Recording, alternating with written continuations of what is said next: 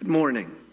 Well, as so often happens this time of year, I caught a cold earlier in the week. I feel fine now, but I have a touch of laryngitis, so my apologies. But this morning I will just be speaking my portions of the liturgy, and the congregation will be singing their responses as normal. A couple announcements before we begin our worship. First, the 2024 contribution envelopes are available on the back table. They're alphabetized by household. If you can, please take yours today if you haven't already done so. Also, only those who contribute in the offering plate have envelopes. If you contribute online, you are not assigned envelopes, so you won't find anything back there. Also, next Sunday is, of course, Christmas Eve, and we always offer a 2 and 7 p.m. service on Christmas Eve. And so when the elders and I talked about this a couple months back, we wondered what should we do, because on Sundays we always have an 8 and a 10:30. So as we have been informing the congregation, we will only be offering a 2 p.m. and 7 p.m. service next Sunday, which also means there will be no Sunday school or adult Bible study. The same thing will hold true the next Sunday, which is New Year's Eve. We always offer a 2 p.m. and 7 p.m. service on New Year's Eve. So again, we've decided not to offer the 8 and the 10:30 service. And along with that, there would also be no adult Bible study or Sunday school that Sunday as well. The following week, we would go back to our normal schedule as always. On Christmas Day, we do have one service here, a combined service. That's at 10 a.m. Final announcement is just a reminder to our confirmands that we will not be having confirmation tomorrow evening, and the confirmands have their schedules for all their work that they're to do for the following week. The Old Testament reading for the third Sunday of Advent is from the 61st chapter of Isaiah. The Spirit of the Lord God is upon me, because the Lord has anointed me to bring good news to the poor. He has sent me to bind up the brokenhearted, to proclaim liberty to the captives, and the opening of the prison to those who are bound, to proclaim the year of the Lord's favor and the day of vengeance of our God, to comfort all who mourn, to grant to those who mourn in Zion, to give them a beautiful headdress instead of ashes, the oil of gladness instead of mourning, the garment of praise instead of a faint spirit, that they may be called oaks of righteousness, the planting of the Lord, that he may be glorified. They shall build up the ancient ruins. They shall raise up the former devastations. They shall repair the ruined cities, the devastations of many generations. For I, the Lord, love justice. I hate robbery and wrong. I will faithfully give them their recompense, and I will make an everlasting covenant with them. Their offspring shall be known among the nations, and their descendants in the midst of the peoples. All who see them shall acknowledge them, that they are an offspring the Lord has blessed. I will greatly rejoice in the Lord. My soul shall exult in my God, for he has clothed me with the garments of salvation. He has covered me with the robe of righteousness, as a bridegroom decks himself like a priest with a beautiful headdress, and as a bride adorns herself with her jewels. For as the earth brings forth its sprouts, and as a garden causes what is sown in it to sprout up, so the Lord God will cause righteousness and praise to sprout up before all the nations. This is the word of the Lord. Our epistle reading is from the 5th chapter of 1 Thessalonians. Rejoice always, pray without ceasing, give thanks in all circumstances, for this is the will of God in Christ Jesus for you. Do not quench the Spirit, do not despise prophecies, but test everything. Hold fast what is good, abstain from every form of evil. Now may the God of peace himself sanctify you completely, and may your whole spirit and soul and body be kept blameless at the coming of our Lord Jesus Christ.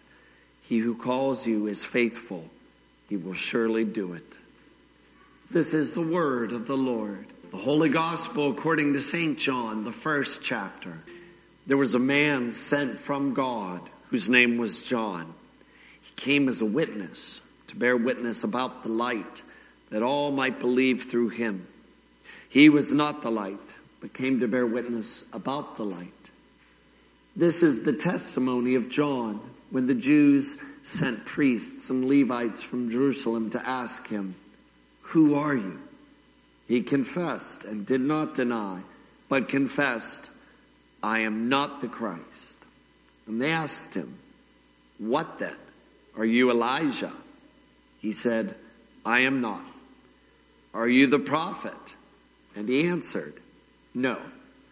So they said to him, "Who are you? We need to give an answer to those who sent us. What do you say about yourself?"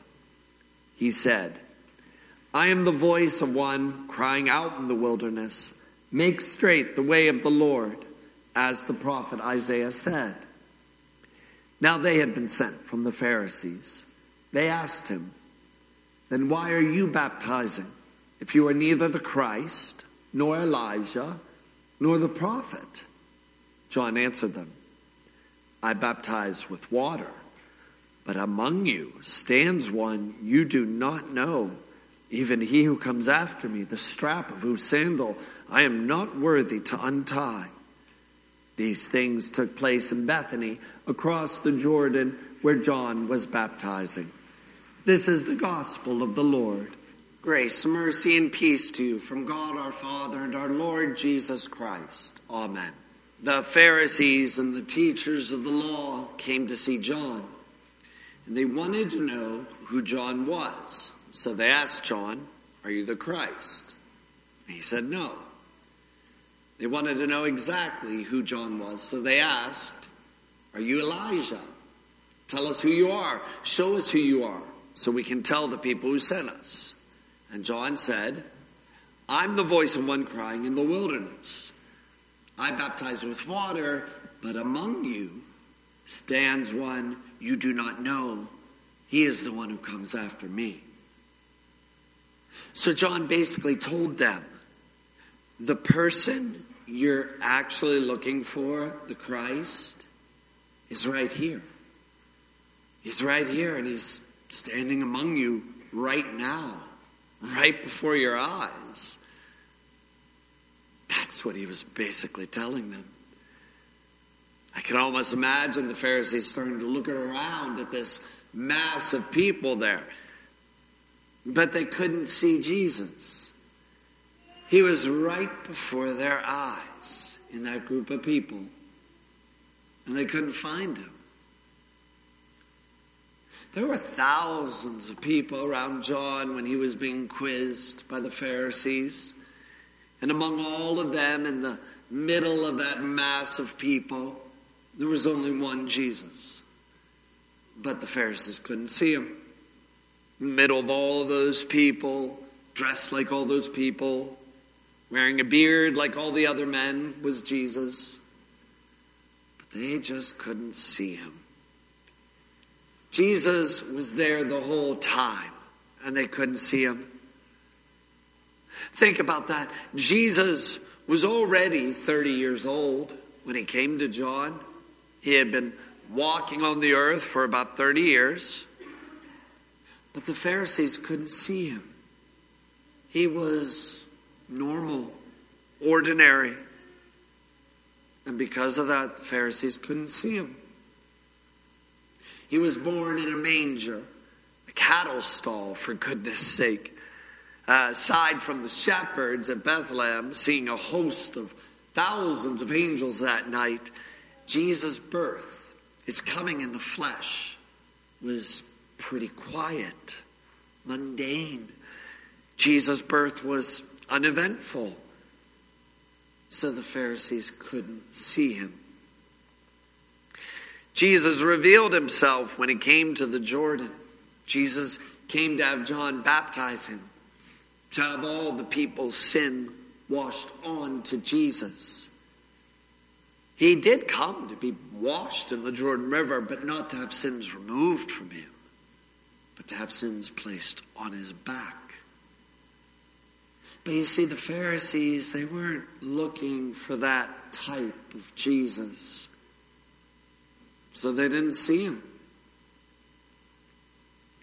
All Christians in this world still look for Jesus. All Christians do. But sometimes Christians can be looking for a certain type of Jesus, and then they can't see Jesus at all. Some Christians may look for a certain type of Jesus, the kind who gives them whatever they want, whatever they pray for. We might be tempted to treat Jesus this way sometimes. Just pray 3 times and we act like we should get whatever we want. Pray sincerely and we think we should get whatever we want. But when we look around for that kind of Jesus, the one who just gives us whatever we want, no matter how sincere we may be, we're not going to find him. Because that just isn't the type of Christ Jesus is. We can look around for the Jesus we want, the one who will make all the ills of this life just vanish. And some Christians look for this kind of Jesus. But then a disease they prayed to be taken away remains. Or they still have troubles in their families. Or they may still wrestle personally with their sinful nature, and they don't understand why. They thought Jesus was the type of Christ to just take the pain away in this world. But then they suddenly come up empty-handed. And that's because that is not the type of Christ Jesus is. Why would Jesus come as some lowly man in a crowd at the Jordan? Why would Jesus just not announce to the Pharisees, "Here I am. I'm right here. I'm your king"? Well, that day will come, just not yet. Why would Jesus just stand in the middle of a crowd of people at the Jordan and not lift his hand and heal all of the diseases of those people right then and there? He could have done a lot of good for them, but he didn't. That day will come. It just hasn't come yet. Why would Jesus stand quietly in that crowd at the Jordan? A crowd filled with people who were dying. Why wouldn't he just stop death for all of them? Right there, right then. He didn't. That day will come. It just hasn't come yet. Jesus comes standing quietly within that crowd at the Jordan for one reason alone. Jesus came in the flesh so he could take all of their sins and all of our sins and take them with him to the cross. And on his cross, when he died, everyone's sins died with him. When he died on the cross, the diseases of every person died with him. And when Jesus died on that cross, Jesus hammered the final nail into the coffin of death itself. The punishment for sin is death. But the gift of Jesus Christ is life. When the Pharisees were looking for the Christ, they didn't see him. They didn't see Jesus because they were looking for the wrong type of Savior. Please don't fall into the same trap as they did. Jesus shows you who he is. He shows you who he is by showing you what he has done for you. Jesus shows you what he's done for you every week as he speaks to you in his word. Jesus shows you what he's done for you by coming to you through bread and wine and the supper.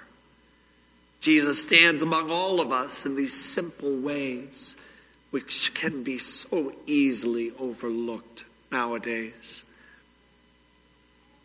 Just as the Pharisees scanned the crowd and thought they didn't see Jesus sticking out in front of them, so also is Jesus standing right in front of you, very simply, very meekly, in a very mild way. He always has been, and he always will be. Jesus is never really standing out, but you always know where he is, and you know who he is, and you know what he's doing for you. He's giving you his death for the death of all your sins, and Jesus is giving you his resurrection, your very hope of eternal life. That's all yours. I know it's easy for all of us to want our struggles in this life to end right now. I know we wish and pray that all of our diseases would end today. And I know we wish that death would never reach our doorstep, and especially that death would never touch our loved ones. But we can't fool ourselves. We know it will. And yet, in the face of all these struggles, Jesus has given you something even greater than anything you go through. Because Jesus gives you the hope, the promise that one day our sinful nature will indeed be ripped away from us. I know we wish our diseases would end. They are painful. They are miserable. And yet, even right now, you have the promise of Jesus that he will heal our bodies one day, so the disease will never touch us again. And as we near Christmas, this time of year can be a very painful time of year for many people. Many rejoice over the food and the presents and the celebrations, while others of us mourn, plagued by memories of loved ones they will not see again in this world. Many people find this time of year to be one of the hardest times of the year because it feels like death is trying to kill the joy Christ gives us in this life. But I can assure you, not even death will succeed. Death was not successful over Jesus, and death will not be successful over you or your loved ones who are right now alive with Christ. One day, when Jesus returns, he will stand again on this earth and command all of the dead to rise and to live again. Christ has promised you this will happen. And he will do this. He will for all of us. As we look around for Jesus in this world, let's not overlook who he is. He is Lord over our sins. He's Lord over death. He is the Lord who will raise us and all believers from the dead, so we will stand before him forever. I know that day may seem far away from us sometimes, but it is coming. And Christ will not abandon you as you wait. And when we are finally in heaven, the waiting we went through in this life won't feel nearly as long as it does right now. So may Christ preserve all of you in the faith until that glorious day of his coming. Amen. And now may the peace of our God, which surpasses our understanding, keep your hearts and your minds in Christ Jesus our Lord. Amen.